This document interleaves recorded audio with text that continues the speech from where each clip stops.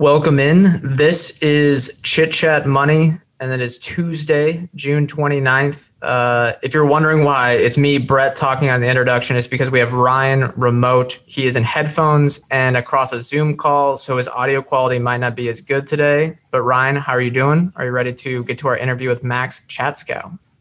Yeah, good. I'm doing great. The interview with Max was a lot of fun because he understands all the areas of the market that I have no understanding for. So it's always good to have those kind of interviews. And then we actually have some more fun segments. I'll be talking about the Peter Thiel drama after the interview. What about you? And then what else do you have?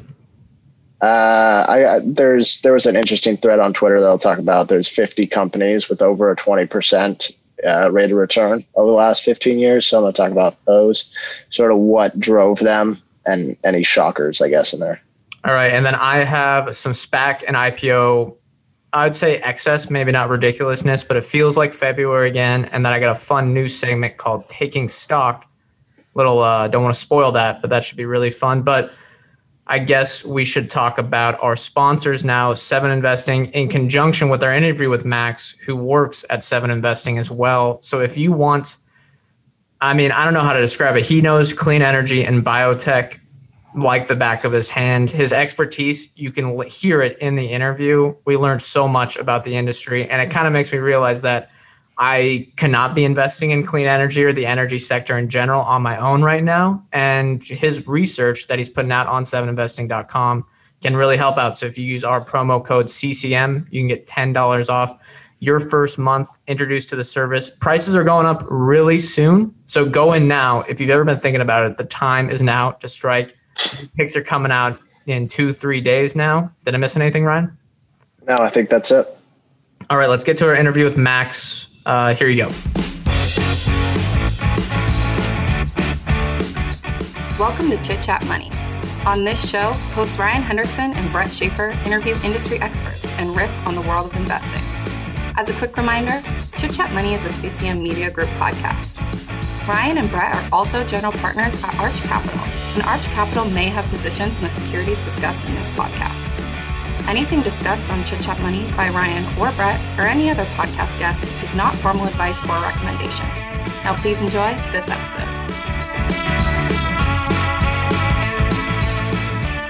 Today we're welcomed by Max Chatskow, lead advisor at Seven Investing. He's been on the show before, and you guys are all familiar with Seven Investing. But the goal today, we wanted to talk about clean energy, and I would call Max an expert in the area. So he hopefully has the answer to a lot of our questions.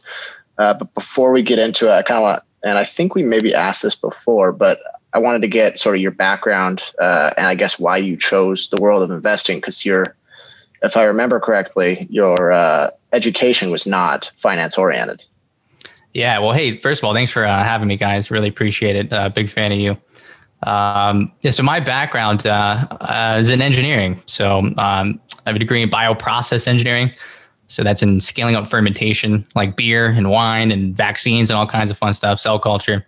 And then I have another degree in materials science and engineering. And I kind of focused on both the biology side of things, so like tissue engineering applications, and then also in energy storage. So I have a foot in kind of like two very interesting parts of the stock market, right? I have biology and then the energy markets as well. So how did I get into investing? I fell into it in college, which I think will resonate with you guys, right? And obviously I didn't intend to go into finance as my career, but I just kind of fell into it that way. I started writing about stocks and learning about it that way and building frameworks and learning how to invest. Made a ton of mistakes, by the way, in the beginning. And now, I get to do this for a living. So I get to, I bring up my own, like a technical understanding to a lot of the businesses I cover, which I think's, a little bit more unique than some other analysts out there. So hopefully that's what I'm bringing to the table. Yeah, and we're talking clean energy today, but we're going to have to get you back on sometime in the future and talk biotech, because I'm sure a lot of listeners have questions they want to learn about that industry. But you work at Seven Investing, which is one of our partners. Everyone who's listened to before probably has heard us spew on about Seven Investing because we love it so much. But how are things going at Seven Investing, and then what is your role there right now? Things are going great. It's, I don't know when we launched, March 2020. So we've been in business for like less than a year and a half, I guess, right? And it's great. We have a great team. So we have the full 7 analysts now, each with different domains of competence, different parts of the stock market, well-rounded team. Each has really good experience in each of the markets they cover. And, we're a small company, so everybody wears a lot of hats. We're really busy all the time, but it's really great. It's really great to see, the engagement we have too with investors and with our members. So things are going absolutely well. All right. And then we're going to hit clean energy today, like we said before. So let's kick things off. I mean, what is the state of the clean energy industry right now? What are the big trends, stuff like that? Yeah. So, clean energy is one of these terms, and it's kind of like genomics, right? It kind of means everything and it means nothing at the same time. So I think if we want to drill down one more layer, what is clean energy? And there's different ways to organize it in different industries that touches. So I'm going to shamelessly copy an analogy from Drew Endy. I did a podcast with him on synthetic biology, but he talked about grouping things into joules, bits, and atoms. So joules, Joules, would be energy. Bits would be information, software, things like that, right? And atoms is the physical stuff. So we think about clean energy in those 3 buckets, then we can kind of see the opportunities a little more clearly, right? So you have things like the power sector, so that's selling electricity. So that would be the joules, quite literally the joules, right? For the whole economy. And then you have atoms, different types of atoms, right? So we have electric vehicles, that's transportation markets. It's a very large market, obviously. And then you also have things like solar panels or wind turbines, materials production. So maybe lithium or other materials that go into batteries, right? Rare earth metals that go into turbines, things like that. We don't have so much of that in the United States, of course, but maybe that will change over the next decade as we onshore some of our strategic supply chains and invest in those more carefully. And then there's software, which is a kind of a newer area, right? But there's a lot of interesting companies using maybe artificial intelligence or selling software services and subscriptions for customers that have to manage, on-site energy production, or maybe eventually there'll be app stores for electric vehicles, right? There's going to be more software opportunities in all of these. So joules, bits, and atoms, I think, is a good way to kind of organize the clean energy, opportunities broadly. In terms of where we're at, I mean, we're in the middle of at the very beginning, I should say, of the energy transition. So that is, transitioning from a power sector that's mostly dominated by fossil fuels, so things like natural gas-fired power plants and coal-fired power plants, and transitioning that to cleaner power sources, which would be, onshore wind, utility-scale solar, and small-scale solar as well. So things like, solar panels on the top of Walmart or your own house, right? Things like that.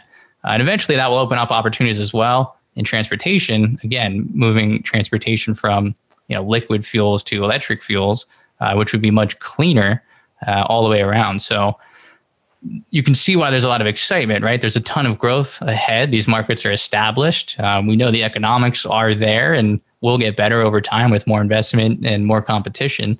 So you can see why a lot of investors are really excited about clean energy opportunities. Which of those clean energy areas do you find the most exciting, or do you think has the most potential? And then I guess on the flip side, which of those do you feel might be overhyped? Yeah, so right now in the market, it's a little too easy, right? Everything kind of goes up almost, it seems.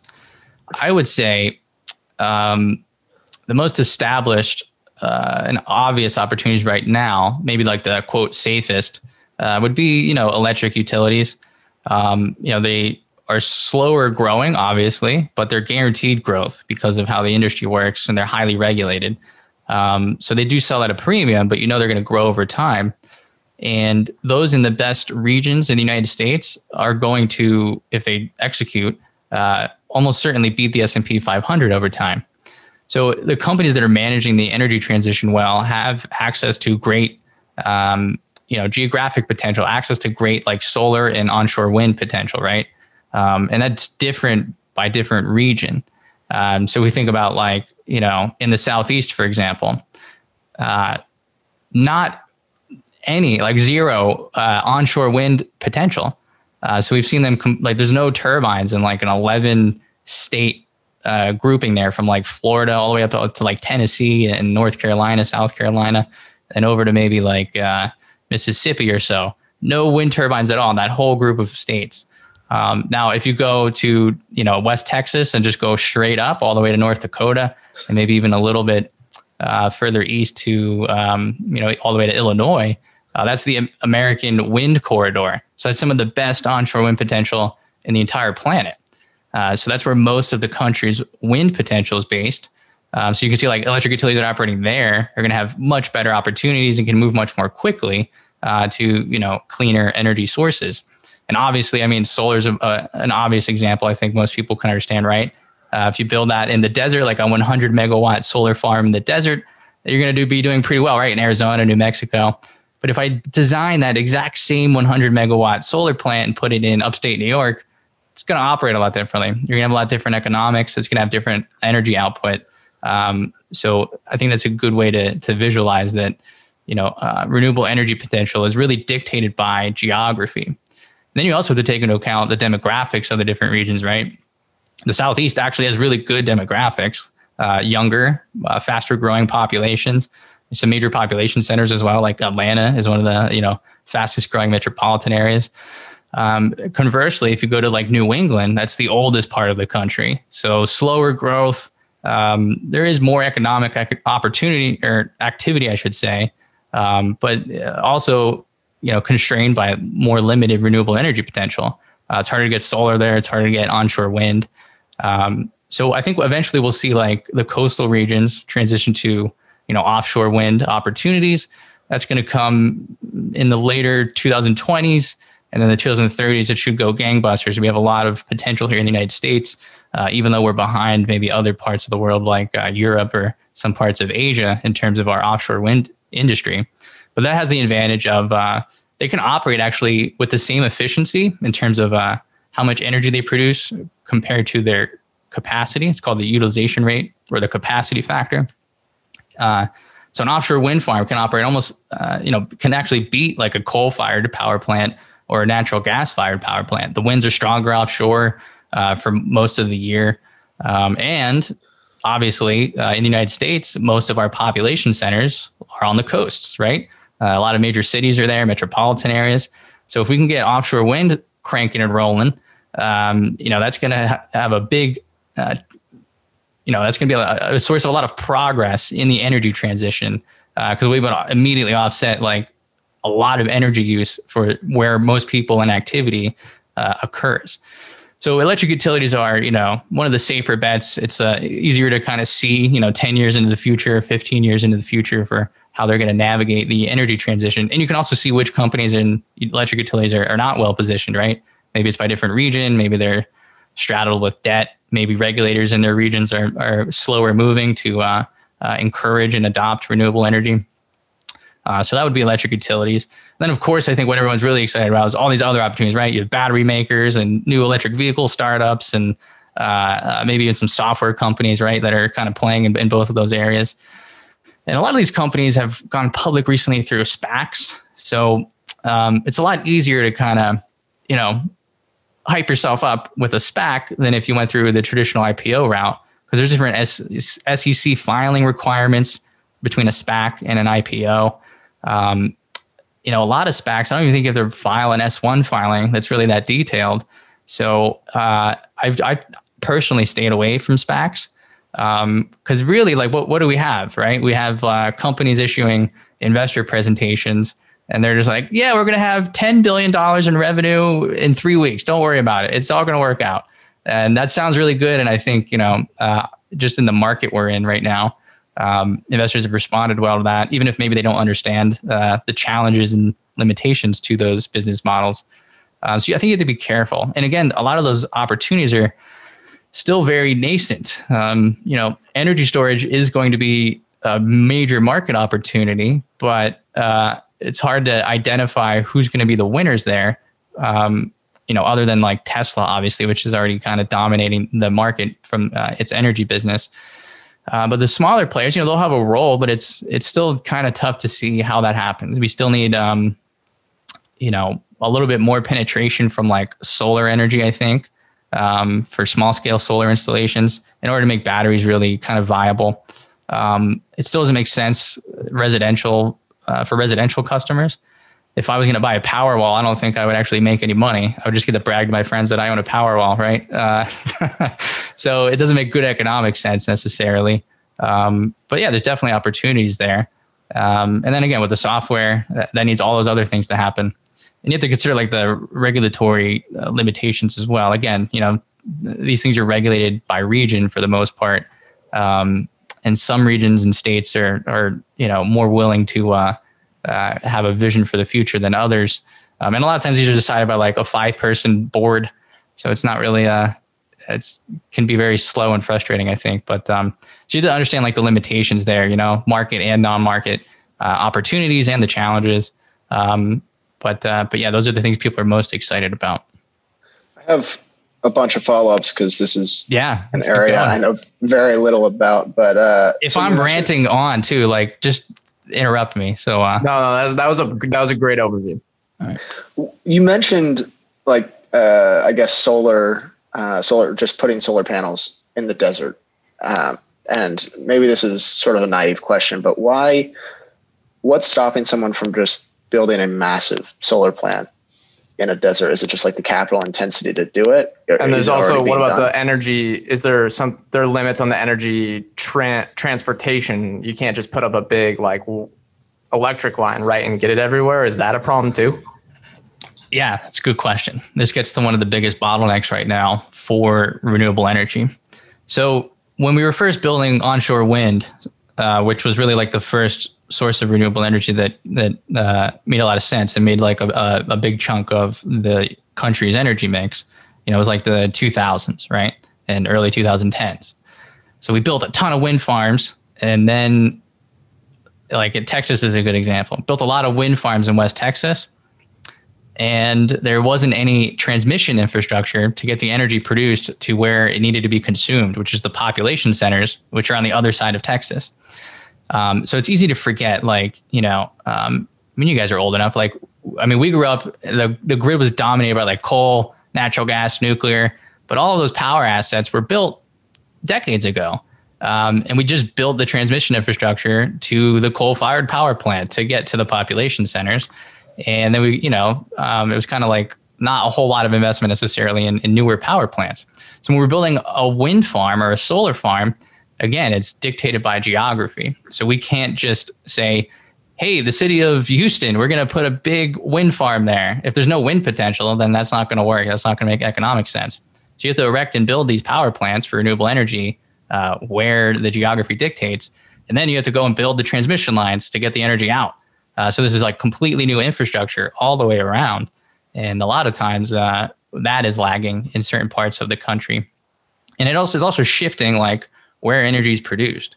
If you have a thermal power plant, we can just, if I build a nuclear power plant in New Mexico and I design that exact same facility and put it in Maine, it's going to operate exactly the same because I have complete control over all the processes. But that doesn't work for solar or for wind, right? Obviously. So where the most wind potential is in the United States is not where all the population lives. So we also have to make transmission lines, like high voltage transmission lines that are going to get like hundreds of miles away to where the population centers are located. So transmission is a huge bottleneck. And right now, actually, in Congress, they're thinking about providing a production tax credit, an investment tax credit, an ITC for transmission lines. So we've had like the production tax credit and the investment tax credit for wind and solar respectively. And that's been hugely successful in catalyzing investments in renewable energy projects. But now I think there's a realization that if we're going to keep this thing rolling, we do need to support transmission projects because we need to accelerate the build out of these things. So if we can have a tax credit for transmission lines, that'll encourage more investment and make it easier to build those things as well, make more projects economically viable. And then, years from now, we can actually build even more wind and solar. So it's kind of, we got to do wind, you got to invest in the power assets and then you got to invest in transmission. Then you got to invest in more power assets and then more transmission. So that is a big limitation there for at least, the power sector. But I think there's a realization that it's something that needs to happen. And again, why can't we just build a big solar facility in the desert? Well, there's environmental concerns. I know it seems like it's just a desert, but those are ecologically active areas. So there's sensitive wildlife there, a lot of protected species. And out west, I mean, a lot of that is actually federally owned land. So it's mostly like, state and national parks. Sometimes it's harder to get building permits out in the deserts. And also, as much as people support renewable energy, they don't want it, necessarily next to their house. Nobody wants to live next to a giant wind turbine or a big solar farm that spreads for miles and miles. That kind of ruins your view.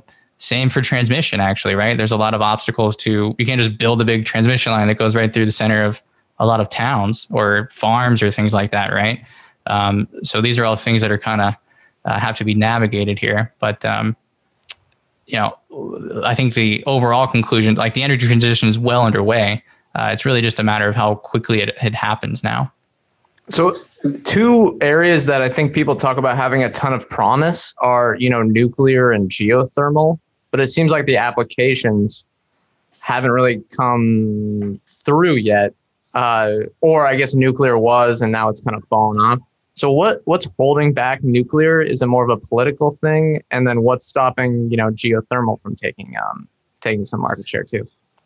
Yeah. So we kind of screwed up ourselves with the nuclear industry, right? I think that was after like 3 Mile Island in the 70s. The United States just kind of stopped investing in nuclear power. So all the nuclear power plants we have, there's a new one out in the Southeast, right? But most of the reactors are decades old. Like, I think we're talking about having licenses renewed now, maybe up to 100 years. And that's actually pretty safe because there's a lot of maintenance that occurs for nuclear power plants. So that does seem feasible if we want to do it. But there's definitely not a much willingness to start building new nuclear powered plants, right? In most parts of the country. A lot of places are actually shutting them down. Here in Pennsylvania, where I live, they didn't want to, the state didn't want to provide any financial help for some of our reactors on the state level. So some of those are shutting down. Illinois is encountering the same issue now. And it's kind of interesting because, Pennsylvania and Illinois actually generated like close to 50% of all their electricity from nuclear power. It's a lot of jobs. It's a big part of the tax revenue base. And for the states to like not try to support it is actually kind of insane to me. At least here in Pennsylvania, we have more natural gas than most countries, so we'll be okay. Illinois has a lot of wind, but the problem, of course, nuclear power is the most efficient energy source we have. So when we turn off one nuclear power plant, that's a lot more. We're going backwards, right? That's a lot of zero carbon energy we're taking off the grid. It takes a lot of solar or wind to replace that. Can you explain what like nuclear and geothermal energy is? I guess I'm kind of a novice, so just kind of the basics of it. Oh man, basics that'll take for nuclear. That's a whole seminar. Oh, is that tough? I'm not an expert either, but okay. So nuclear power is just a fission process. So it's a contained reaction there, and we're just making steam. So we're trying to get a lot of heat out of those reactions and make steam, and then steam spins turbines, and that's how we generate electricity. So it's a clean energy source, but it's just like natural gas and coal, where we're trying to make steam. I guess there's some natural gas facilities that don't necessarily make steam, but so we're trying to spin turbines though and make electricity, right? Geothermal is obviously you're using some of the natural heat and geology provided in that region. You're sending water down and getting it, when it comes back up, it's steam, right? So that's kind of a controlled process, but that's more obviously dictated by geography. So nuclear power right now is about 20% of the country's total energy use. Geothermal is much smaller. I think it's 0.8% or maybe it's 1.8%. I don't remember the exact number, but it's a very small number because it's limited by geography. Now, I think that's going to change in the future, but with two different technologies for each nuclear and geothermal.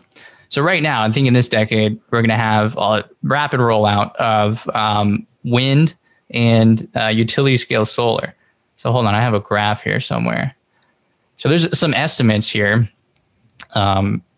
where, from 2023 to 2030, the United States is going to add between 12 gigawatts and 15 gigawatts of wind every year for the 8-year period.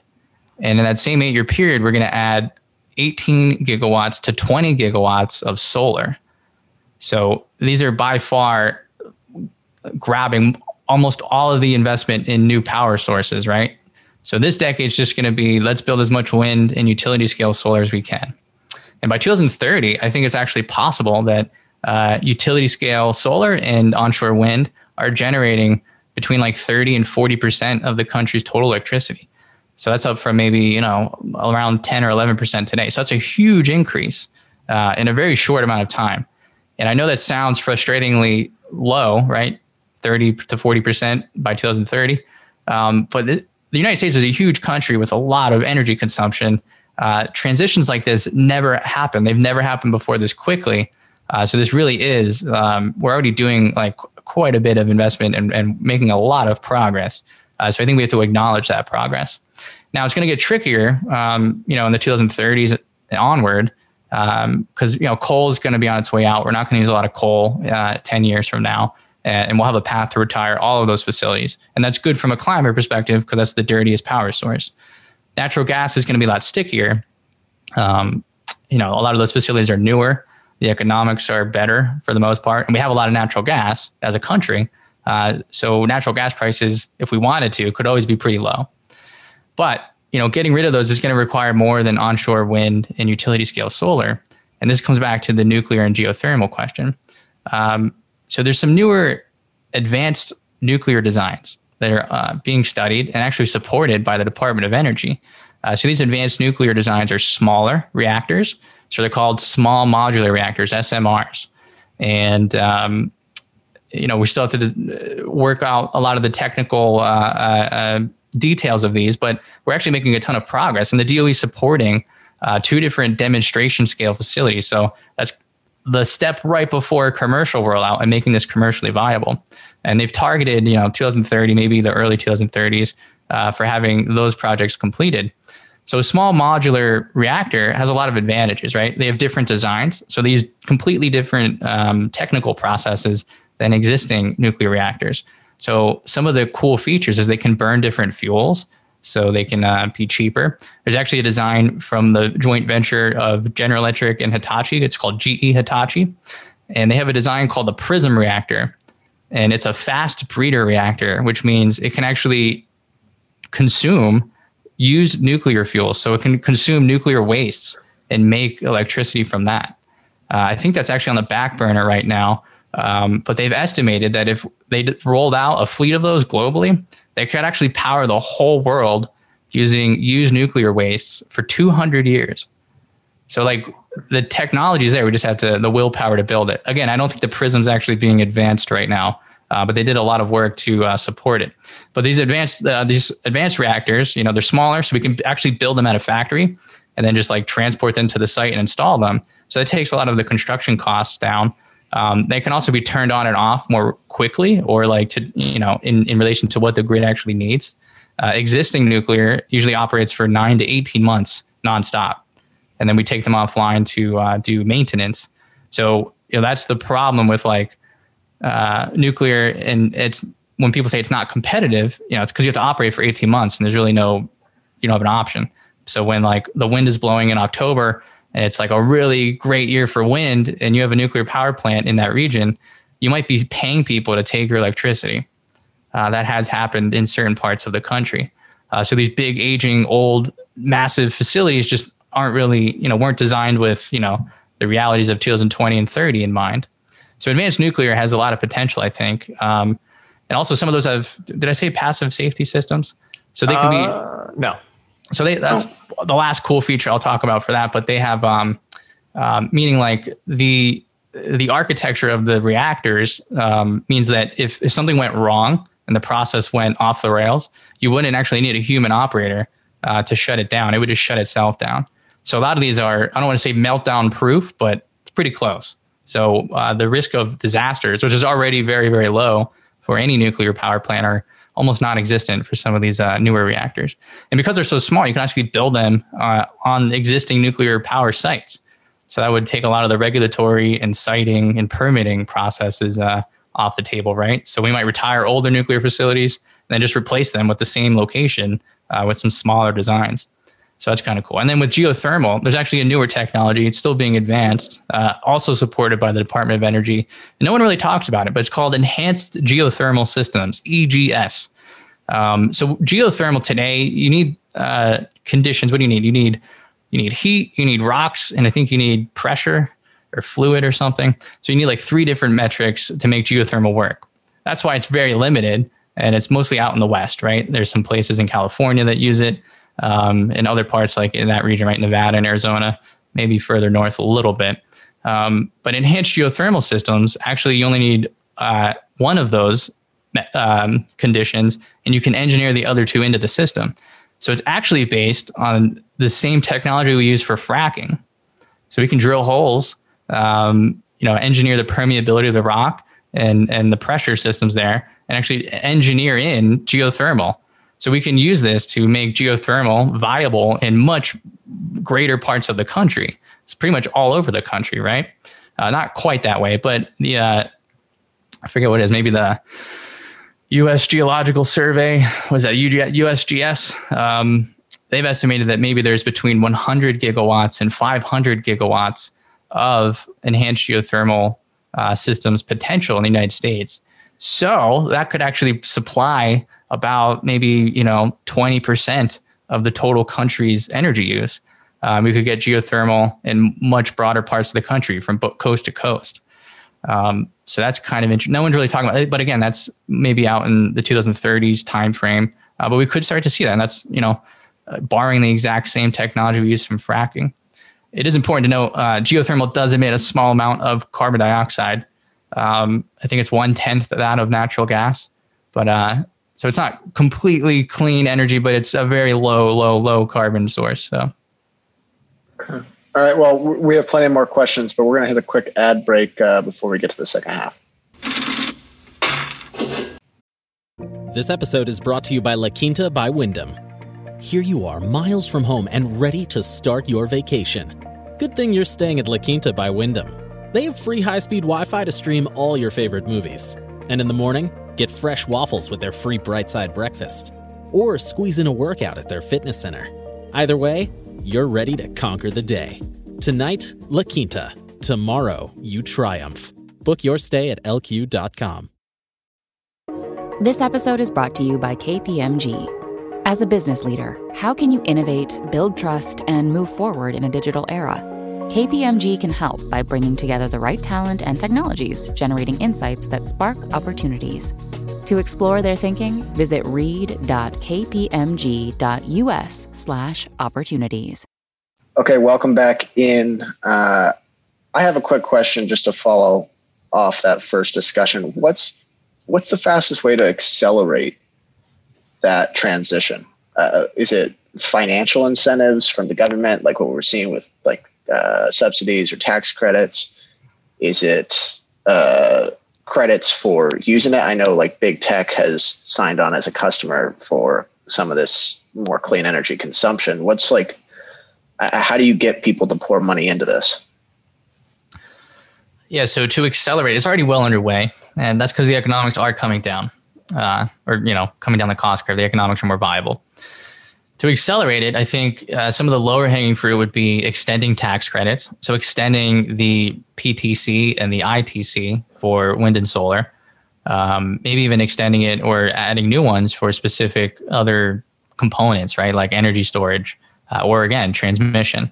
There's actually some talk of just consolidating it. So instead of having it be based on energy source, such as, hey, if it's clean energy, we'll just, here's a tax credit. Because it does get annoying. Like, the tax credit for batteries expires next October, and then the one for solar phases out next June, and it's very confusing and hard to keep track of. So extending tax credits, however they want to do that, obviously would just make a ton of sense for encouraging more investment.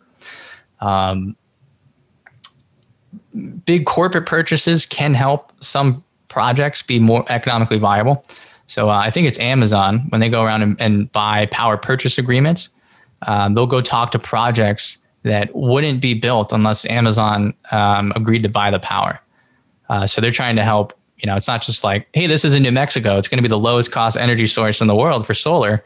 Amazon's not interested in that. It wants to go and support projects that wouldn't exist without Amazon's help. So there's some examples of like larger corporations maybe stepping in and providing some of the easing some of the financial burdens for some of these projects, and that can help to accelerate to some extent. And then, for transportation, I mean, I don't know if it exists still. There used to be a tax credit for buying an electric vehicle. That's kind of a no-brainer to bring that back if it has phased out, or maybe even juicing it a little bit to offset some of the costs, or just really make it easy for consumers if they're buying their next vehicle. It's just going to be an electric vehicle. And again, there's still some things we need to do, like supporting charging infrastructure. Some of that has to be publicly owned. Some of that's going to be privately owned. So figuring out the details there and some of the newer business models or arrangements. So there's still some work to do on that front as well. And then, I don't know. I mean, it's important to point out as well, like electric utilities are already incentivized to use renewable energy, right? So there's an electric utility called Xcel Energy, and they have this program called Steel for Fuel. And that means that they're replacing coal-fired power plants with onshore wind. And onshore wind is cheaper than coal for a lot of reasons, right? And this is true for, increasingly true for utility scale solar. When you build, a wind farm or a solar farm, all the costs are up front for the most part in building the thing. There's some maintenance and things like that in operations, but there's no fuel expense, right? The sun shines and the wind blows, you're good. That's much different from thermal power plants. You have to constantly buy fuel for decades and decades and decades. So it doesn't matter, like, the price of coal or the price of natural gas, doesn't matter if you buy wind and solar. So you can actually pass on those savings to your customers. And it also makes the economics of projects better. So in certain regions, again, and this is why we're seeing so much investment. I mentioned earlier that stat about, how many gigawatts of wind and solar we're expected to build as a country for the next, 8 years. It's because there's nothing better than wind and solar. The economics are just obviously better. So there's already a lot of incentive for these projects to be built. It's just navigating all those other obstacles like transmission and where can you build it, right? Some people don't want to live next to that, or you have to route it through towns. It's a little more complicated in 2020 to have these massive infrastructure projects, but. Yeah. So does that mean in general for these electric utilities, whether it be Xcel, others, or I guess Berkshire Hathaway Energy is a big one now. Oh, that's a subsidiary. And they've mentioned that they're going to be investing tens of billions into this stuff over the next decade. Does that mean their profit margins will rise? And then outside of utilities, are there any industries or areas that look promising from an investment perspective? What was that last part again? I'm sorry. Are there any areas outside of utilities that look promising from a investment perspective? Okay. So yeah, when you're investing in renewable energy, so if you're an electric utility, you're highly regulated. Like most utilities, not just in electric utilities in the United States, are regulated, fully regulated. So I think that caps the profits you can actually make, right. But it does lower your fuel expenses. And other expenses for maintenance, right? So you do end up making more money for the same investment. So everything's determined by something called the rate base when you're an electric utility, right? So that takes, there's a legally mandated rate of return on your investments, and you multiply that percentage by your rate base. So your rate base is all of the utility related assets. These are things like the power facilities, the transmission lines, the distribution lines. So that's like getting it to people's homes and businesses. And eventually it might even include like electric vehicle charging infrastructure, right? And then you add to that something called qualified expenses. So the most important number in that calculation, and that determines how much money you can make as an electric utility, right? So that's how we set how much you and I pay per month to our electric, on electric bills. It's determined by that calculation. And that's a little oversimplified, but that's kind of the gist of it. So the most important part of that calculation is the rate base. So again, companies are incentivized to invest in their rate base, build more transmission, build more solar, build more wind. because that's how you juice that number, right? And this is like tens of billions of dollars large in assets for these companies. So even if that guaranteed rate of return doesn't increase, you still can offset that with tax credits, right? So that helps you be more profitable.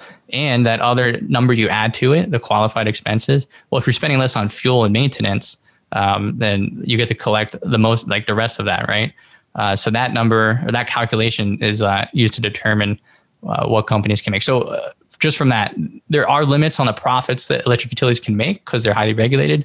But it does make a lot of economic sense to, if you can reduce the right expenses, you are more profitable. You do have more cash flow, and then you can turn around and invest that and grow your rate base even more. So like over years, you're just going to keep growing and growing and growing. And the rich get richer, the big get bigger when it comes to electric utilities. Insofar as outside of electric utilities, yeah, there's way more exciting investment opportunities than electric utilities. Those are kind of boring, right? I mean, geez. So yeah, I mean, look, batteries, electric vehicles, some of the software companies like STEM Inc. is one of the more popular stocks, I think, right now in the industry. So they make they use artificial intelligence to help manage energy loads and distribution from battery projects, right? So you can subscribe to their software and they'll help optimize your system for your house or your business or whatever it might be. There's some limitations to their business model because they mostly just apply what they do on top of the batteries, which mostly come from Tesla. And Tesla also offers the same energy management services. And, I wouldn't want to bet against Tesla. So if, and it's I don't remember the number, but it's a significant amount of STEM's overall business is built on top of Tesla batteries. So if Tesla or its customers are like, screw this, we're just going to, stay in the Tesla ecosystem, STEM's going to be not in a good position there. And then, of course, there's other exciting things, right? Like solid state batteries, obviously the future, right? I studied these in grad school when I was, at Carnegie Mellon. And in when it comes to electrochemistry and energy storage, there's some jokes among material scientists because there's a lot of, 6 different metrics you have to optimize when you're designing a battery cell. And you might have a chemistry or a design that just blows 5 of those 6 metrics out of the water. But then that 6th metric is it makes it completely non-viable. So you're like, damn it, again, thwarted. So this has really been the plight of material scientists and energy storage for decades. Solid state batteries are almost too good to be true. They just are way better on a lot of different metrics. And I expect that, in the back half of this decade, we'll start to see those enter the market and be commercially viable. And that makes, they just have much higher capacities for a smaller footprint. So there's more density. So you can have maybe a battery that's half the size, but it has double the capacity. So that makes a lot of sense for mobile applications, right? Whether that's phones and laptops or other devices such as that, or quite truly mobile applications like vehicles. You could have a vehicle that's powered by solid state batteries and has 1,000-mile range. That's completely feasible. And also has fast charging capabilities due to the architecture and the materials used. So charging a vehicle, 10 years from now, that has solid state batteries might take you about the same amount of time as filling up a gas powered car today. So instead of hours and hours, you have to do it overnight.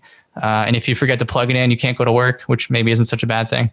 In the future, you can just charge it up in minutes, right? So pretty big advantage for solid state batteries. So we've seen companies like, QuantumScape was one of the big ones that came public recently. There's another one going public. I can't remember the name, another solid state battery player. So there's a lot of excitement there. But again, I think you have to be realistic about how early this is. So QuantumScape is public, but it's not going to have meaningful revenue until maybe 2026 or 2027. So I support long-term investing and encourage people to do that as well. But that's not what I mean. I don't mean wait 6 years for a company to have any revenue at all, really. That can be dangerous. Projects can get delayed. And it's important to remember as well, for energy storage, I mean, it really is kind of a commodity, right? It's such an important component for all of these industries, right? And electric vehicles.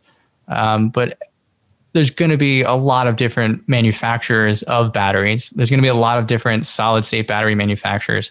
Today, we don't even know what chemistries or designs might be optimal. It might be possible that QuantumScape doesn't have the best design, or there's companies that at least match it, right? And there's a ton of investment here. All the major automakers are really invested in, different companies or different technologies, or even developing their own. Other, traditional battery manufacturers are investing in it, new startups. There's still new research going on at universities that will probably become startups. Dyson, you guys know Dyson, like in the UK, they make like vacuums and things like that. Right. Yeah, like they're researching solid state batteries, right? So like everybody's in on this. So it's possible that in the future, it's just like a commodity product. Everyone does it, and that maybe there's no obvious investing opportunity. I would say maybe there's some parallels to like solar panels, right? Solar panels are important, but it's been very hard to make money investing in, solar stocks for, solar panel manufacturers, really. So it's one of those examples. It's very important, but maybe there's no investment opportunity there. So I have like a follow-up question that might be a little tough to answer, but a lot of the excitement has given rise to what some might call crazy valuations. So I think, or even in sometimes bad behavior. You think like Nikola, or who's the one that just went Lordstown. Do you think that coming public early prior to having a viable product is a net positive, since these companies get access to capital and maybe have longer life cycles? Or do you think it's a net negative because it creates a lot of bad behavior? Well, I hope bad behavior is more of a smaller component of all that, right? Hopefully most companies aren't doing unethical things. But that is a good example of, it's hard if you don't understand like all of the challenges and the opportunities, you can get burned, right? If you're just focusing on the opportunities, and Nikola sounds really good, right? Or it did, right? Whatever, a year ago. How could you lose, right? They have trucks and cool investor presentations, and look how awesome it is. It's the future. And if you don't understand the hurdles there, the limitations of fuel cell technology or hydrogen, then you could end up holding on to a Nikola, right? Lordstown Motors is another good one, right? No operating history. Of course, they bought that facility in Ohio, I think, right? From General Motors or whatever. And then, they couldn't get it together. And, obviously maybe the management had some things going on there that weren't so great. So you have to be careful investing in the space. And you just be realistic, right? I tell people when they're investing in biotech, there's a lot of hype, right? Every biotech invention is going to change the world. Every battery and all this and hydrogen is going to change the world. And the realities are often a little more nuanced and complicated. So be realistic. This isn't the lottery. I know it's been like stupidly easy in the last year to be an investor, right? Almost everything goes up. Everyone's a genius, and eventually that's not going to happen anymore. Like companies that can't commercialize their technologies, aren't going to be around much longer, right? So just because it sounds good doesn't mean it's going to be a great business. And conversely, even great technology doesn't always become a good business. Sometimes industry-leading technology just can't be commercialized, or the price isn't right for the market. So you can have like best-in-class technology, and it just isn't a good business, and then you can't really invest in that. So, and what you brought up there actually is a good example. Like hydrogen, to me, I don't really understand why there's so much excitement around I get it. But I think there's way too many technical hurdles for hydrogen to overcome. So I know there's like governments and major companies investing in hydrogen, or at least talking about it. So it sounds like it's going to be a thing, right? It's this wondrous molecule, and we can use it to power vehicles and transportation. And maybe we can store excess solar or wind power for months and months at a time, and preserve the energy potential, or make it even more valuable for renewable energy. And the realities are, it's way more complicated, right? Like hydrogen is actually a pretty terrible fuel.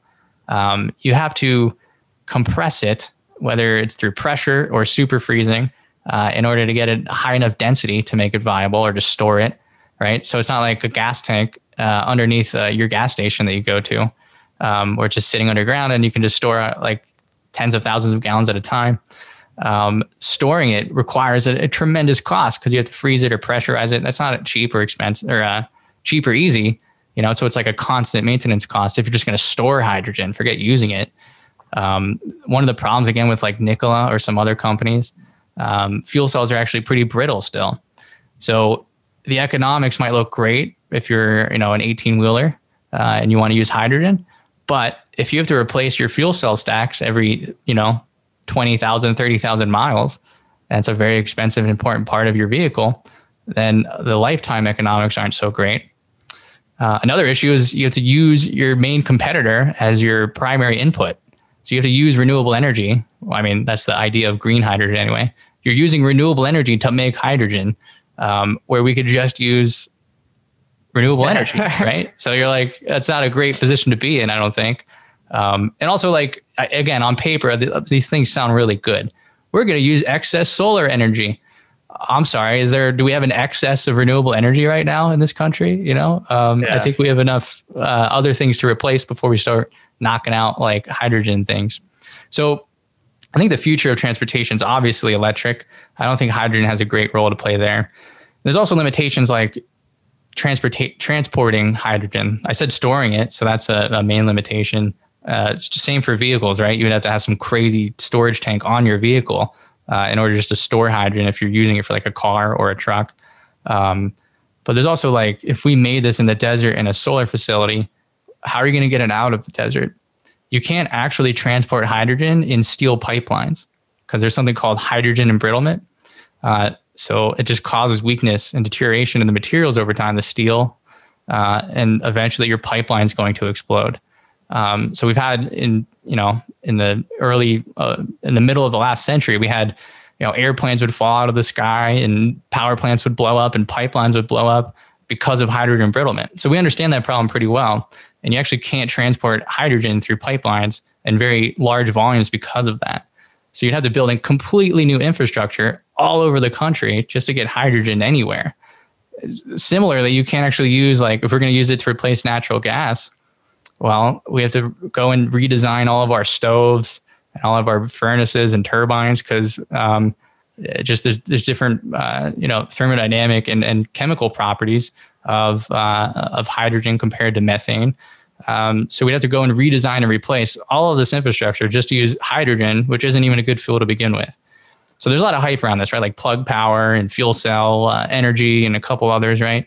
And it sounds good. It looks good on paper, but I think the destiny of hydrogen is still going to be like forklifts, which is what it kind of currently does. And all these projects, even though there's announcements of intention to invest in hydrogen, most of it's a memorandums of understanding or like some really early development partnership. So it's not a commercial stage partnership for the most part. So I think you have to be careful when it comes to hydrogen. And some of those valuations got crazy, right? What did Plug Power get up to earlier this year? It was like some tens of billions of dollars. It was Nikola was 50. Yeah. Yeah. So it's just be careful. Yeah. It seems like investing in a nuclear fusion company. It's like, we got a lot of progress. This might be, it might never be viable, Yeah, exactly. Yeah. All right, Ryan, do we want to wrap up or do you have anything else? Let's wrap up. All right. You have the first one. Okay. Yeah. We may have asked you these before actually, but if you have a different one, what is one financial saying that you disagree with? So this sounds counterintuitive, but I kind of hate when, let's say on like social media, right? Somebody will have like a 10 tweet storm and they'll maybe like talk about a stock or pump it up. And then at the end, they just throw it in there. They'll say, as always, do your due diligence. And I hate when people say, do your due diligence. Because first it's like, yeah, no kidding, right? Obviously, do your own research.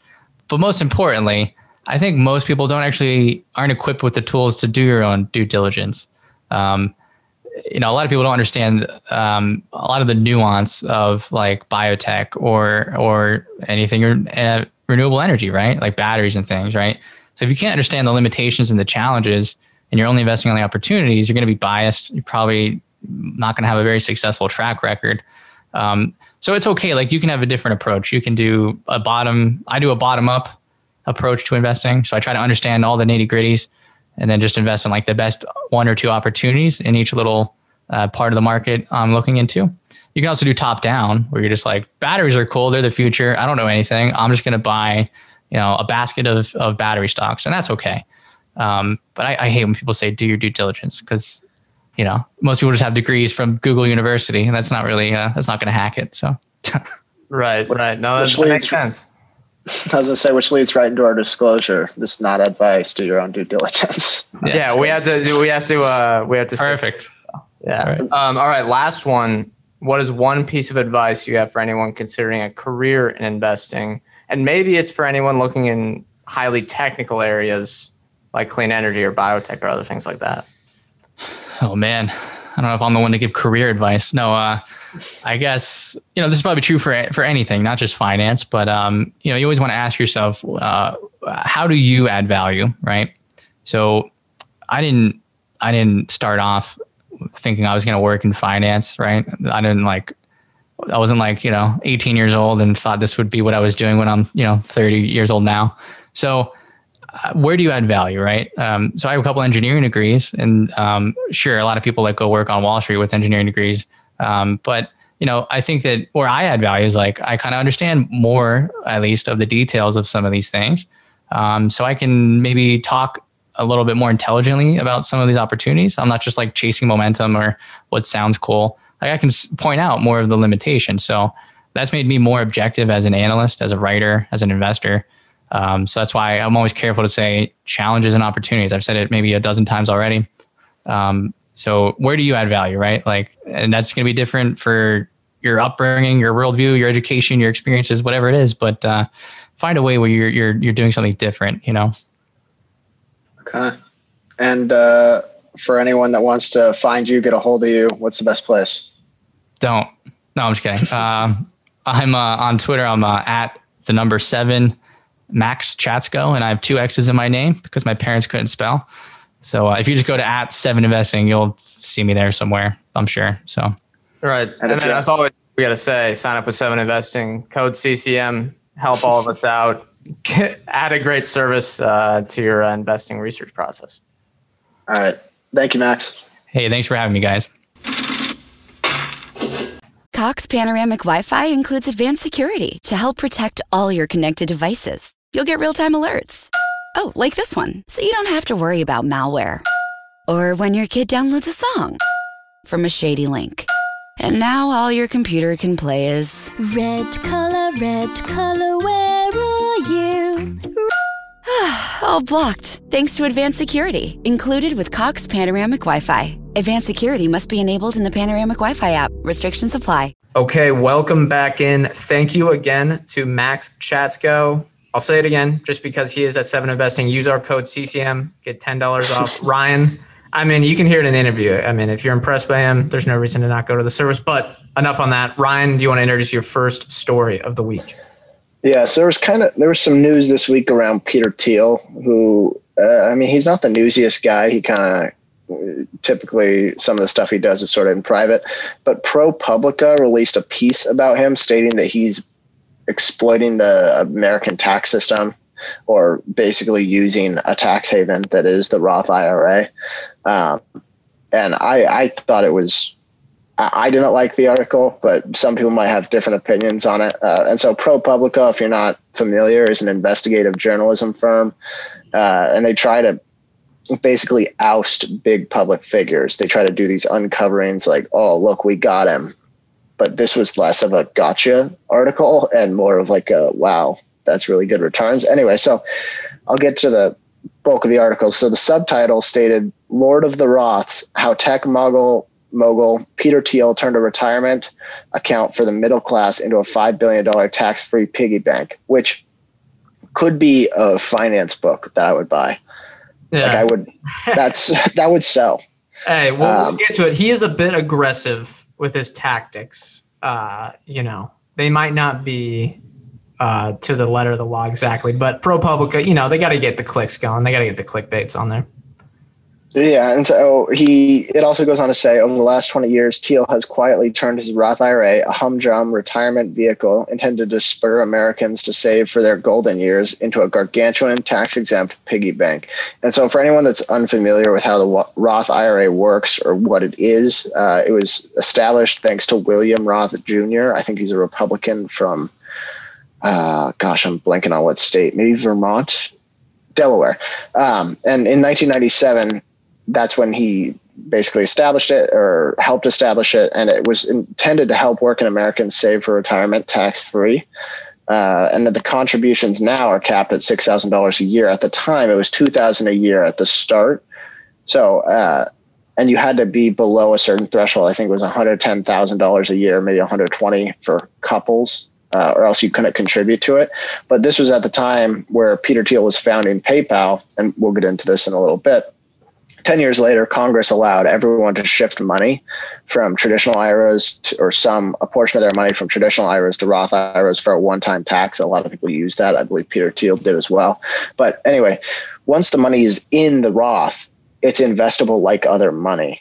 And I think a lot of people hear Roth IRA and they think index funds like instantly because it's just like the non-risky money, but you can invest that money in pure stocks, public equities. If you structure it right, you can, as we'll see, invest it in private enterprises as well. So anyways, the gripe that ProPublica appears to have with Peter Thiel is that he was able to make an investment in a private company early on with that Roth money, which a lot of typical investors don't have access to.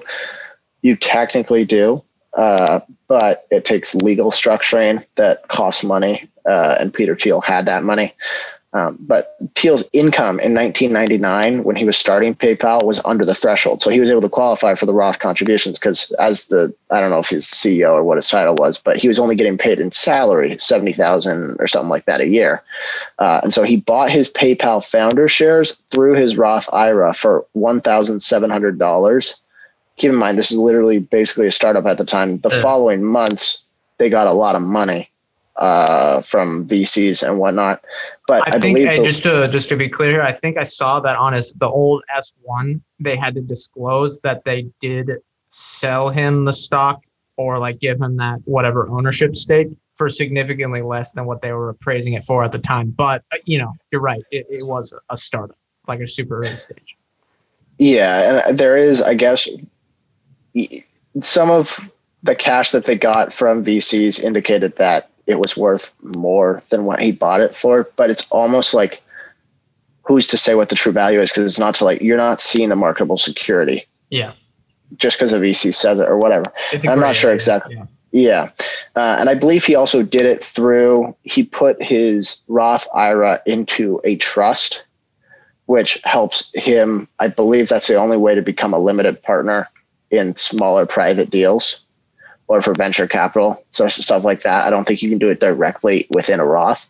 So that was kind of one of the gray areas or one of the things that people didn't like, or ProPublica didn't like. Anyway, within a year, that $1,700 had jumped to $3.8 million. And then obviously they sold to eBay. So he had even more money after that. And he continued to use that money in his Roth without being taxed on it, to do more private investments. So that included Palantir and Facebook. And now the account is worth more than $5 billion.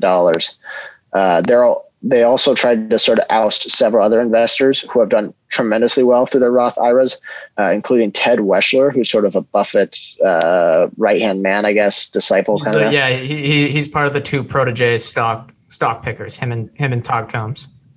And anyway, he compounded his account by 35% for 30 years, which is one of the most impeccable track records I've come across or I've seen. And I think it helps being that you can sell and reinvest without taking cap gains tax on that, or income tax, I guess. But they also tried to oust Buffett, who had 20 million in his Roth. Oh, I love that stuff. I feel like he's got to be hard to oust because all his money is just tied to Berkshire. I mean, the last 3 decades, he's basically said, tax me more, take my money. We pay the most taxes in America. I mean, like, yeah, you could say, whatever. He's kind of a greedy guy and he's hoarding all his cash and not giving it away until he dies, which may be like, oh, we're going to wait 3 decades till you give this money away. But I mean, to try to dunk on Buffett is tough. And then the dunk on Ted here is just ridiculous. I mean, there's really nothing you can say. The guy, he did it like the right way, like anyone else would do it. He just added money. He took that transfer from the regular to the Roth, which is what, in like 2011. He did basically what anyone else could do, but he's just so much better at investing than everyone. Yeah. But the Peter Thiel stuff makes sense. I mean, that is a bit shady. And it wasn't like he was just using a Roth IRA like everyone else. He just kind of stuffed it with these, I wouldn't say can't miss investments, but the ones that really ended up working over the long haul. Yeah, but even then, like, let's say someone were able to structure it that way. That doesn't mean they'd be willing to stake their investments all on Facebook or all on PayPal. Like, there's still there's still investing skill involved. And it's not like, obviously there's the gray area with the value of his shares, but he read the rules. Like, he didn't break the rules. Yeah, it's true. He wasn't doing illegal. They found a loophole. Maybe this will expose that loophole should be closed. And that would be great. Maybe, I don't know. Because, I don't think it seems that, I wouldn't call it ethical, but it seems like he shouldn't be allowed to do that if for what the spirit of what a Roth IRA is supposed to be. But with Ted, I mean, that was just bragging for him. And his response was like, I don't know what to say, guys. I may have gotten a little lucky. It's compounded ridiculously. I don't know. You can do it too. This totally it had to backfire on ProPublica because it just ended up being free marketing for Ted. I would launch a fund if I were Ted Weschler tomorrow. Well, he's basically managing, I think, probably like $10 billion at Berkshire. He's going to take over the investment portfolio. And you can see why Buffett stole him from wherever he was. I don't know the history of Ted, but people have kind of been like, oh, are Todd and Ted really equipped to take over? I think this, shows that, maybe the track record won't be that good because Berkshire is so large, but they got some good investing minds over there. I think Buffett knows what he's doing with setting up, Berkshire for after he dies. Yeah. I guess, does this make ProPublica look bad? Like, did you think this kind of backfired on them? In the end, well, they already did that one they were trying to dunk on Buffett for not paying taxes on unrealized gains. And it's really it's a, whatever they call it, the Rorschach test, where the people that are already like, guys, this isn't really a story. It's just how people do this. That's like the FinTwit people, the finance people, kind of like us. We're like, yeah, I mean, if you don't know the rules, like that might seem weird, but just follow the rules and you can take advantage of it too. And then there's a lot of other people that, maybe the headline can make you angry if you're not, you know what I mean? Like, I think they're going to do fine with 90% of the population, or I don't know how big of the population would, no matter what, is going to agree with them just because the people are rich. But that gets into more of a political standpoint, stuff like that. I mean, I lost respect for them because it seems like they don't necessarily understand what's going on, but that's fine. And I think that Peter Thiel reporting was still pretty interesting either way, however they were trying to frame it. Yeah, it was good, I guess, investigating on their part. But when I was reading through this, my biggest takeaway was like, man, I really need to start maxing out my Roth contributions. Like, that's right. It was not, wow, screw the system. Like, you could be more active in the Roth too. That's kind of something that, yeah, or take bigger bets. I got just a bunch of, and mine's small right now too. I just got a bunch of shares of Boston Omaha. I'm trying to just let that ride forever. But you can be more active and you don't get penalized for it, which is something, if you're ever going to want to scratch that itch, if you love, it may not that's the place to do it. Yeah, I mean, it's the best place for sure to do it. And $6,000 a year is huge for most people, especially like us. Yeah. All right. What's your story?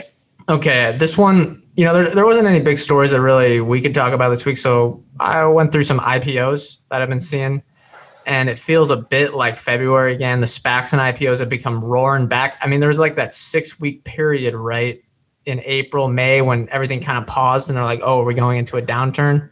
And then for some reason, the last month or so, we have gone back to, I don't know if I want to call it excess, but feels hot in the market is probably a good way to describe it. So here's some examples. Mr. Car Wash went public last week, market cap of $6 billion. For reference, 719-page S1. I do not know why you would need that many pages. Whenever I see something that's like at least like a 300-page S1 or a 300-page 20F or 10K, doesn't that kind of, what are they hiding? Yeah. I'm like, what are they hiding here? Unless it's like a bank or something. Or or like 100 pages of things that can go wrong. But no, it's risk factors. Yes. Risk factors. Yeah. So for reference, they had 60 million in net income. I think they have like 300 and some car washes, 40 million in free cash flow. I don't know what's going on here. Maybe they're going to get to 2,000 car washers over the next few years. But how many car washes do they have? It's like 300 something. That's what. Yeah. So the value per car wash is huge. I mean, maybe people should be, instead of buying self-storage units, they should be buying car washes for what the market's valuing this at. Yeah. Some of these IPO prices they've been so absurd, but I mean, you're looking at a profit multiple. You got to go to sales multiple. I think they had low margins because of you got to look at the TAM multiple. Oh my God. What's weird though is like who's owning this, and it's like, oh well, it's just the insiders, and it's kind of a weird game you play over the lockup period where everyone's like, yeah, that looks kind of ridiculous. All right, we can't short it. We don't want to short it because of the low float. All right, I guess we're just gonna let it be for the like maybe some schmuck will buy it. I don't know. It's kind of weird. Maybe it'll turn into a meme stock. Yeah, it's funny. A lot of like the IPOs feel like the stock has actually tracked like the lockup. Like the lockup has really mattered. Yeah. Because people are liquidating, and we've seen these things come back down to earth as soon as that lockup hits. Or even before, people are like selling it preemptively. Yeah, it seems like that quote from I've been thinking about that quote from Bill Gurley. I think it was at the Sohn conference where he's like, if the banks are willing to take a fintech company at 30 times sales public, we'll give you as many as you want. And as long as that continues, it seems like it's unsustainable, but we'll see. Other ones that are a little bit more ridiculous, a little more funny is the metals company. Now, this was in the Wall Street Journal. Great article. It is an undersea mining prospector, and it is going public in a SPAC being valued at $2.9 billion. And this is more than any mining company to go public with no revenue ever.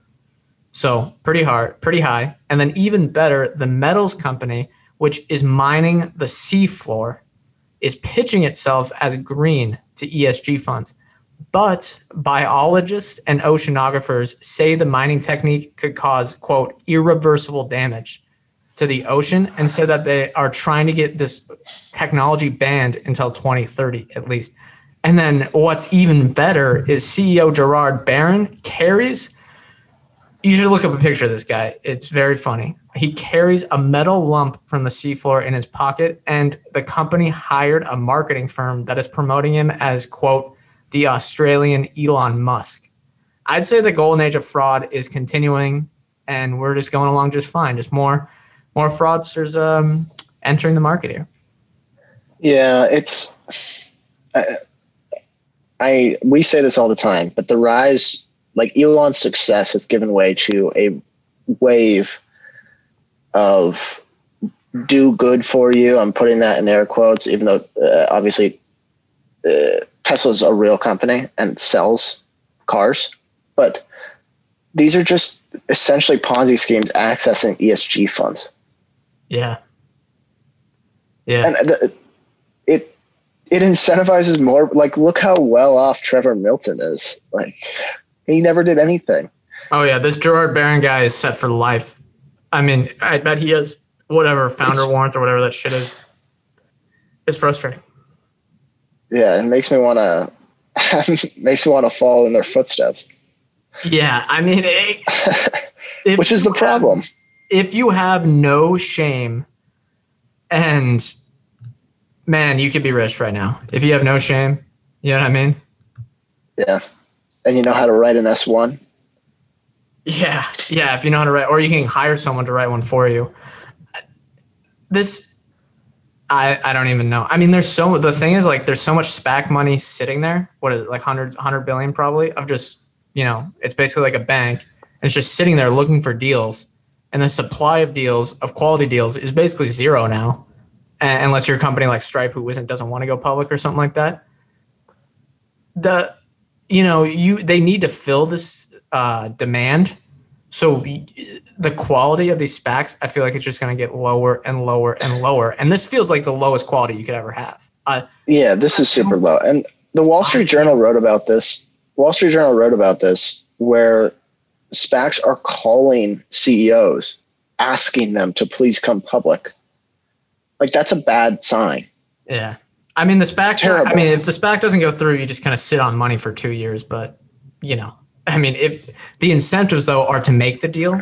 So, like, it's setting it the recipe, or sorry, the environment is setting these deals up to be just the lowest quality as possible. Does that make sense?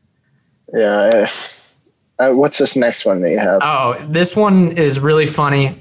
I know it's just from a foreign currency or foreign language translation here, but we have a new Chinese IPO, and it's called Ding Dong Cayman Limited. Just went public. Chinese ADR, or it might have just dropped its S1 or whatever you have for a foreign company, and is a leading on-demand e-commerce company in China. I mean, talk about a meme stock pitch right here. Everyone just wants to go long Ding Dong. Yeah, I saw there was plenty of meme material on Twitter for this. I mean, if you ever think that Wall Street Bets is going to take some to the moon, now obviously this isn't investment advice. Don't do this, but we live in this age of this ridiculousness. I mean, someone could just go, yeah, we're all just going to be long Ding Dong, and then they just chuckle to themselves. And then there was this is a real headline. It looks like from CNBC. Ding Dong, Man Bang, and Miss Fresh take IPOs to the U.S. I mean, I know it's just a language translation, but man, that's a tough headline. All right. In all seriousness, does this feel as frothy as it was in February? Maybe this is just an ongoing thing. Like, maybe this has been happening. Now it gets more coverage because the meme stock craze. But possible. I just always think, like, does this have any bearings on the market at large? I got a feeling Ding Dong and scraping the ocean floor, trying to access ESG funds has very little bearings on the market as a whole. But maybe ESG-based ETFs, stuff like that, could get affected. I don't know.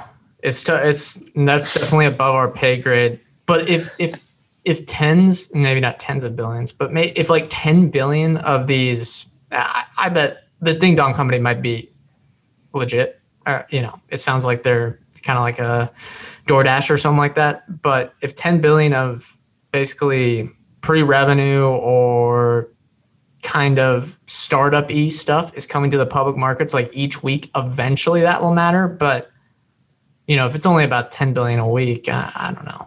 It just seems like it's pockets of just stuff that is worth nothing. Yeah, it might make for good. I would love to be a long short manager.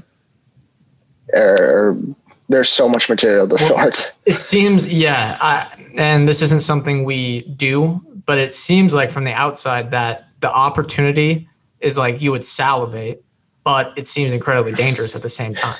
Yeah, it's also true. All right, I'm going to head to my next story. So there was sort of a thread this week that came out from Joe Frankenfield from Saga Partners. And I think Saga Partners put this together, but there were 50 companies with above a 20% rate of return over the last 15 years. So versus the S&P, which had about 8% rate of return.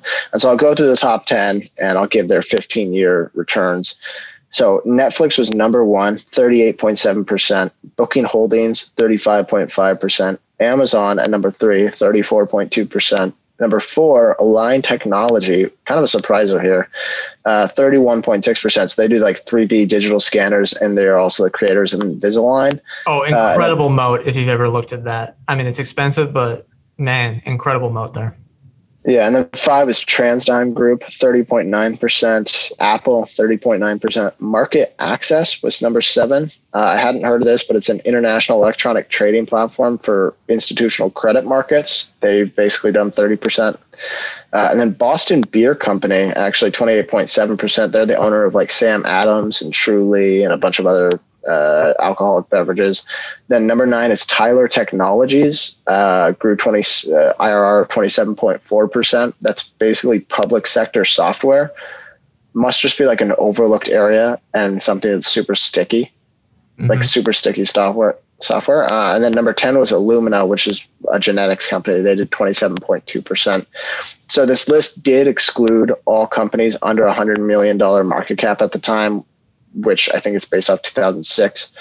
And of the 50 on the list, only 3 had a market cap above $10 billion. 7 had a market cap above $5 billion. So most of these companies were tiny, or what you would deem to be a small cap now. I guess that's not really much of a shocker. Yeah, small and also mid-cap. I mean, under 5 is kind of in the mid-cap range, but it depends what your definition is. Yeah, and then only 2 of the 50 companies had a price to sales above 10 times. And those were biotech stuff, right? That's like pre-revenue almost stuff, right? One of them was more pre-revenue. Another one had like 360 million in revenue, if I remember correctly. But that goes to show, like, I mean, maybe these aren't the returns you want. Maybe you don't want 40% like a Netflix, or maybe that's not what you're striving for. But it goes to show that paying any price might not work so well, or won't get you those magnificent sort of top tier returns. And then the largest IRRs, I believe, were byproducts of multiple expansion, like lots of multiple expansion. Those were sort of the biggest ones. So Netflix, for example, their sales multiple went from 1.6 times to 8.1 times today. That's where you're going to get a lot of, because I mean, if you think about it, if you have sales double, or sales, I guess, go up 20 times, and you have multiple expansion of 4 times, you have a multiple or a 100 bagger. Yeah. 25. Am I saying that right? 25 That'd be 80. That'd be 80, but yeah, same ballpark. Right. I guess, and then most of the companies on this list achieved double-digit sales growth annually. Some of these things were probably what you'd assume, but what were sort of the biggest takeaways for you?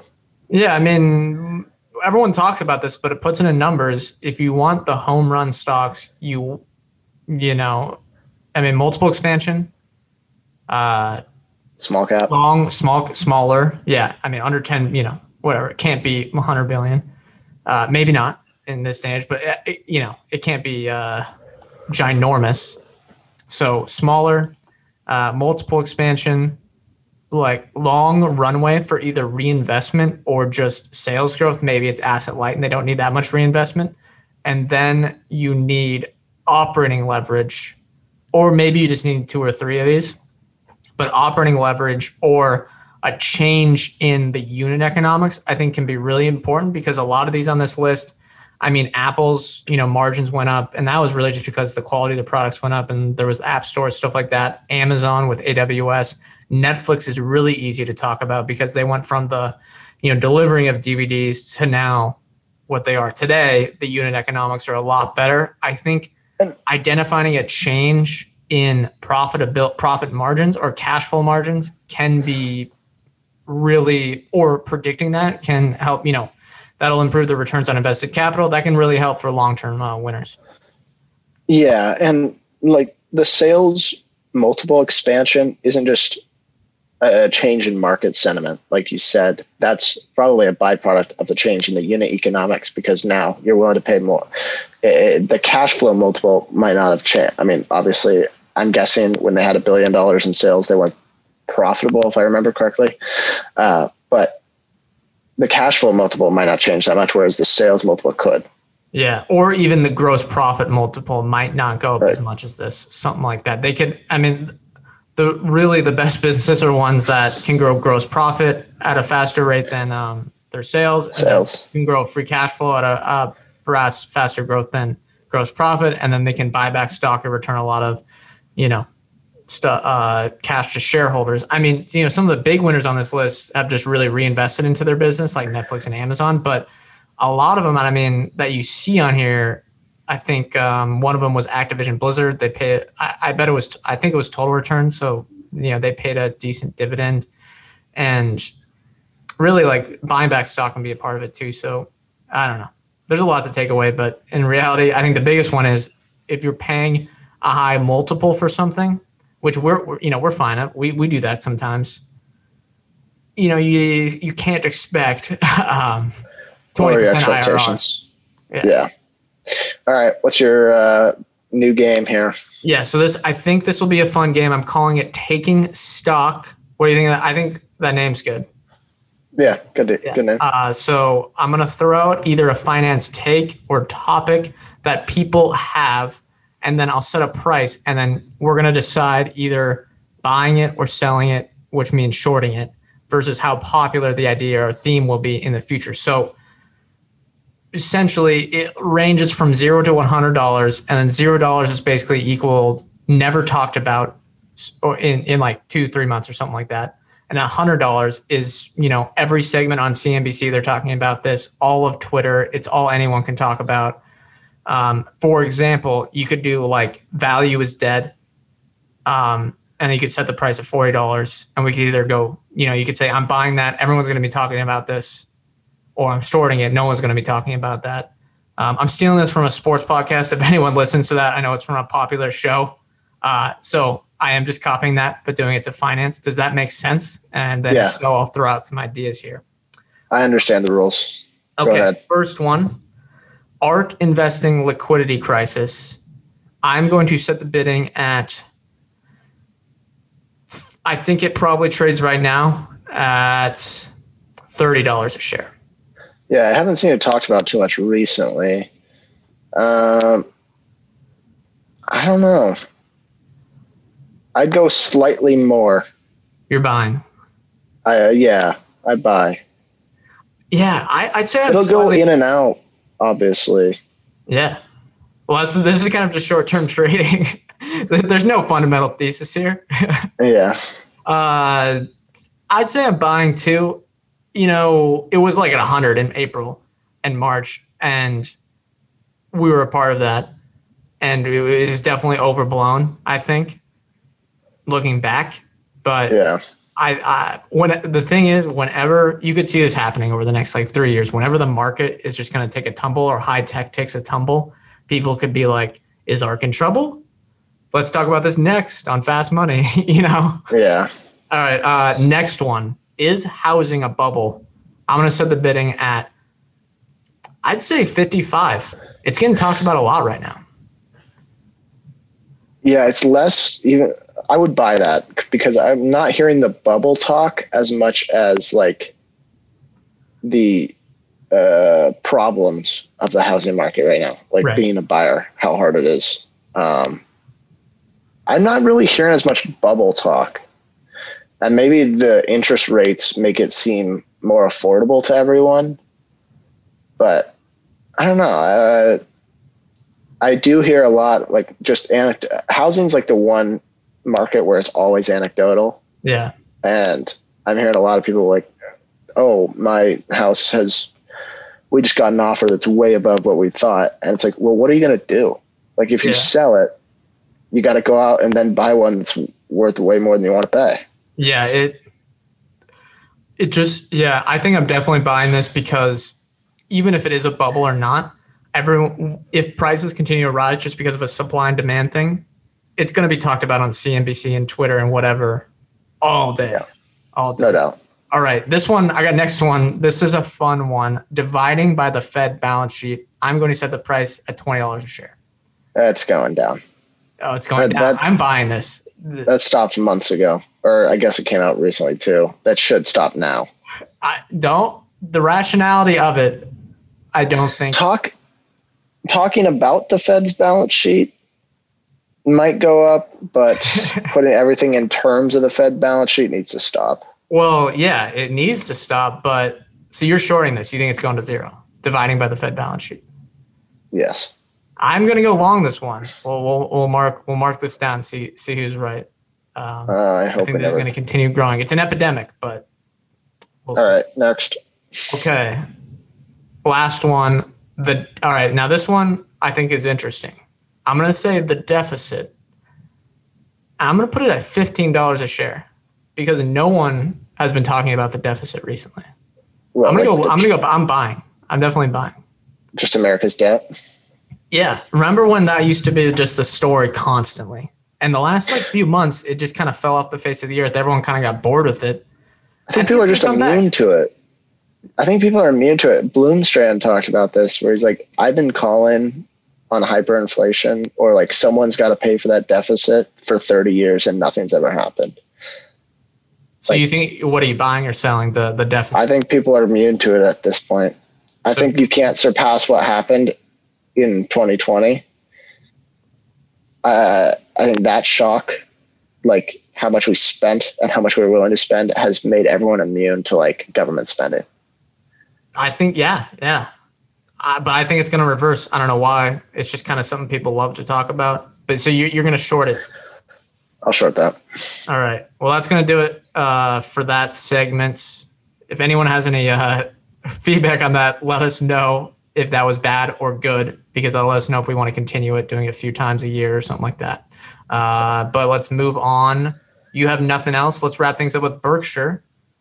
On the move, there was a plane in Omaha, the Hershey Company jet, which reminded me of the college football coach plane analysts, that are tracking flights. People do this with Elon Musk as well to see where his plane is going, which if you become that guy, the plane tracking guy, no matter what it is, you're in too deep, I think. For sure. Whatever you're in, you have to look yourself in the mirror and ask yourself why you're tracking these planes. But another note is that Buffett and Munger are having an extended TV interview this week, probably today when you're listening to this. So it could be perfect timing. Hershey feels like a classic Buffett purchase. And if you look at the stock price, it really is one that got away. The stock has performed phenomenally over the long term, almost a permanent part of society, you'd think. I mean, there's kind of the sugar, and a lot of people don't like sugar anymore, but people keep buying it. Looks like they do around $1.5 billion in free cash flow a year, and the buyout would probably be north of $40 billion, maybe 50. What are your thoughts here? Does this feel like a Buffett purchase? Is this better than buying back stock? I don't know. I think at this point, Buffett's just buying his diet. He's gotten to the point where he's like, I'm just going to buy out the companies I digest. Yeah. And so maybe that's a long thesis for McDonald's or Wendy's or something, but Dairy Queen, not Wendy's. I do think, they don't do TV interviews randomly. This is usually they have something to say. He's going to predict hyperinflation just like Burry, right? Yeah, definitely going to go out there and do that.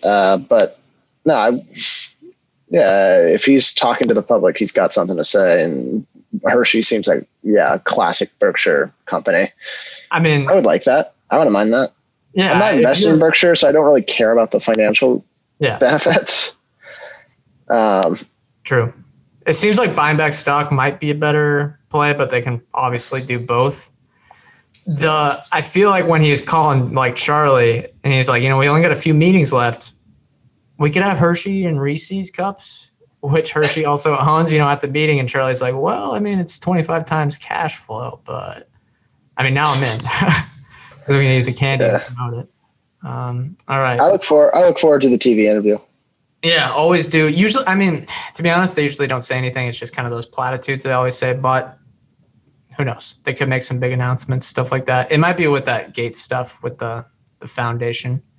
So, yeah, possibly. Yeah. All right. Well, do you want me to wrap up or? Yeah, go ahead. All right. I've never done this on this show, but. Same. I got it. That's going to do it. Thank you guys for listening. We are not financial advisors, so anything we say or discuss here on Chit Chat Money is not formal advice or recommendation. We are general partners at Arch Capital, so clients may have positions in the securities discussed on this podcast. Thank you guys for listening. We'll see you next week.